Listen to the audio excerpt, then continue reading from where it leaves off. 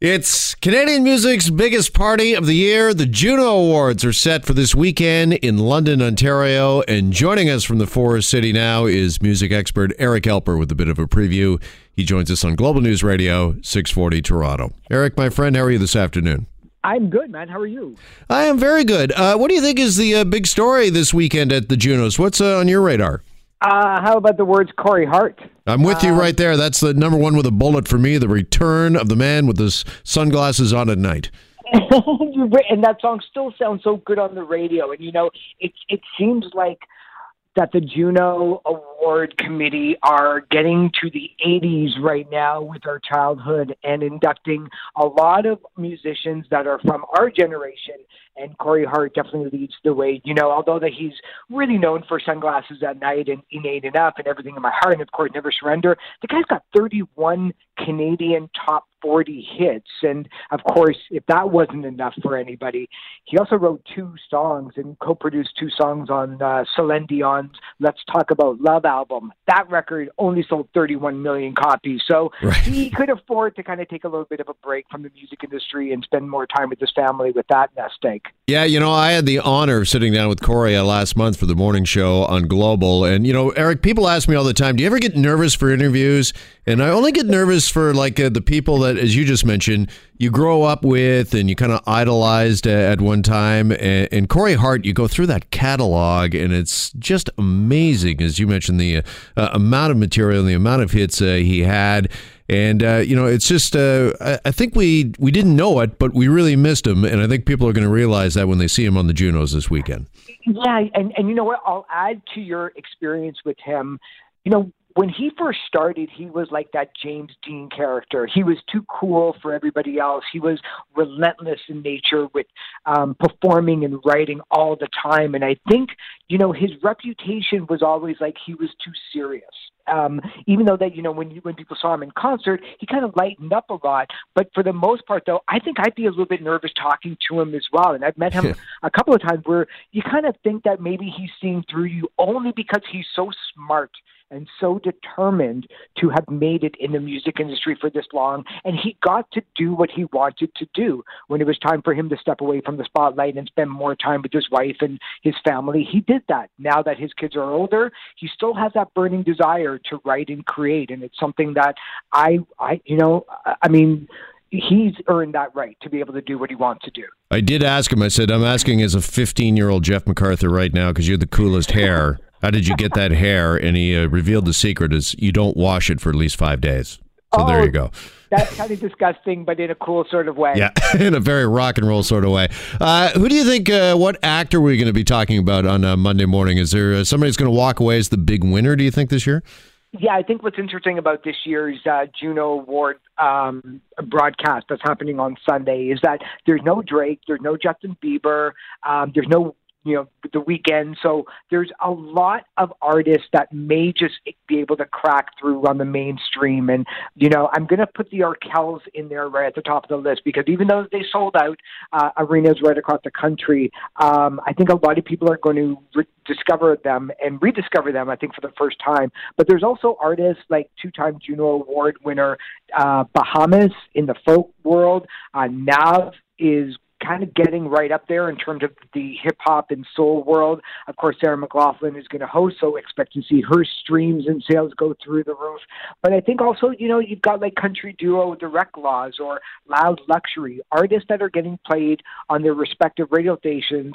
But to the general public, I think that Sunday night's performances and could actually bring him home to the mainstream. Yeah, I'm going to also give a shout out to a Washboard Union, who I really like a lot, and they're up for a breakout group of the year. Love those guys, and I love their sound. Eric, what's the buzz around there at the Junos? It seems to me that we're kind of in, we're just talking about Corey Hart, and I think about kind of the mid-'80s with Bryan Adams and Glass Tiger, Platinum Blonde, Corey Hart. That was kind of a real coming of age and a golden age for Canadian music. And I kind of feel like we're there again with the likes of Bieber, Drake, The Weeknd, and such. Yeah, absolutely. You know, for decades, we were always punching above our weight. You know, in the 80s when you had all those artists and Bryan Adams, and in the 90s when Canadian women were cleaning up at the Grammy Awards, whether it was Shania Twain or Celine Dion or Sarah McLachlan. There seems to be every couple of years throughout a decade where Canadians start to do really, really well and busting down even more doors for the people that are following them.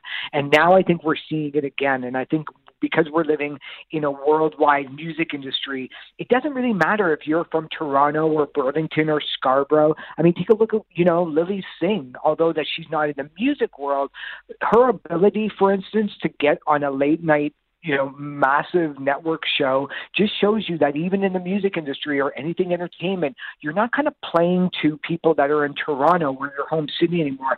You're really competing on a global level. And if your stuff isn't good enough, well, you may not find an audience that easy anymore. Yeah, that's an interesting observation because you're absolutely right. The rules of the game, they have changed and they've changed substantially, haven't they? And really given a lot more power, if you will, to the artists in a way to express their creativity maybe like we've never seen before.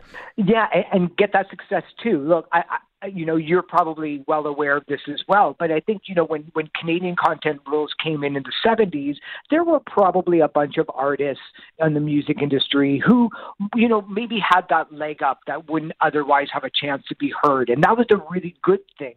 But now, because CanCon still exists, it doesn't really matter anymore because unless you're great, because the general public just doesn't have time for good anymore. You can make a really amazing video for $1,000, but if it can't compete with the same eyes and ears as Ariana Grande's audience or The Weeknd's audience, and you play that kind of music with that demographic in mind, you're kind of going to get it shut out unless, even if you do have Canadian content rules behind you, because I think at the end of the day, it just has to be the fine entertainment. And although I wouldn't never, claim or want that the Canadian content rules should be changed, but I think in this case, though, once you're on the same platform as YouTube and Google and Spotify and the rest of the music streaming services, Bruce Springsteen is now your competition if you're playing a rock band. Yeah. The Beatles are your competition.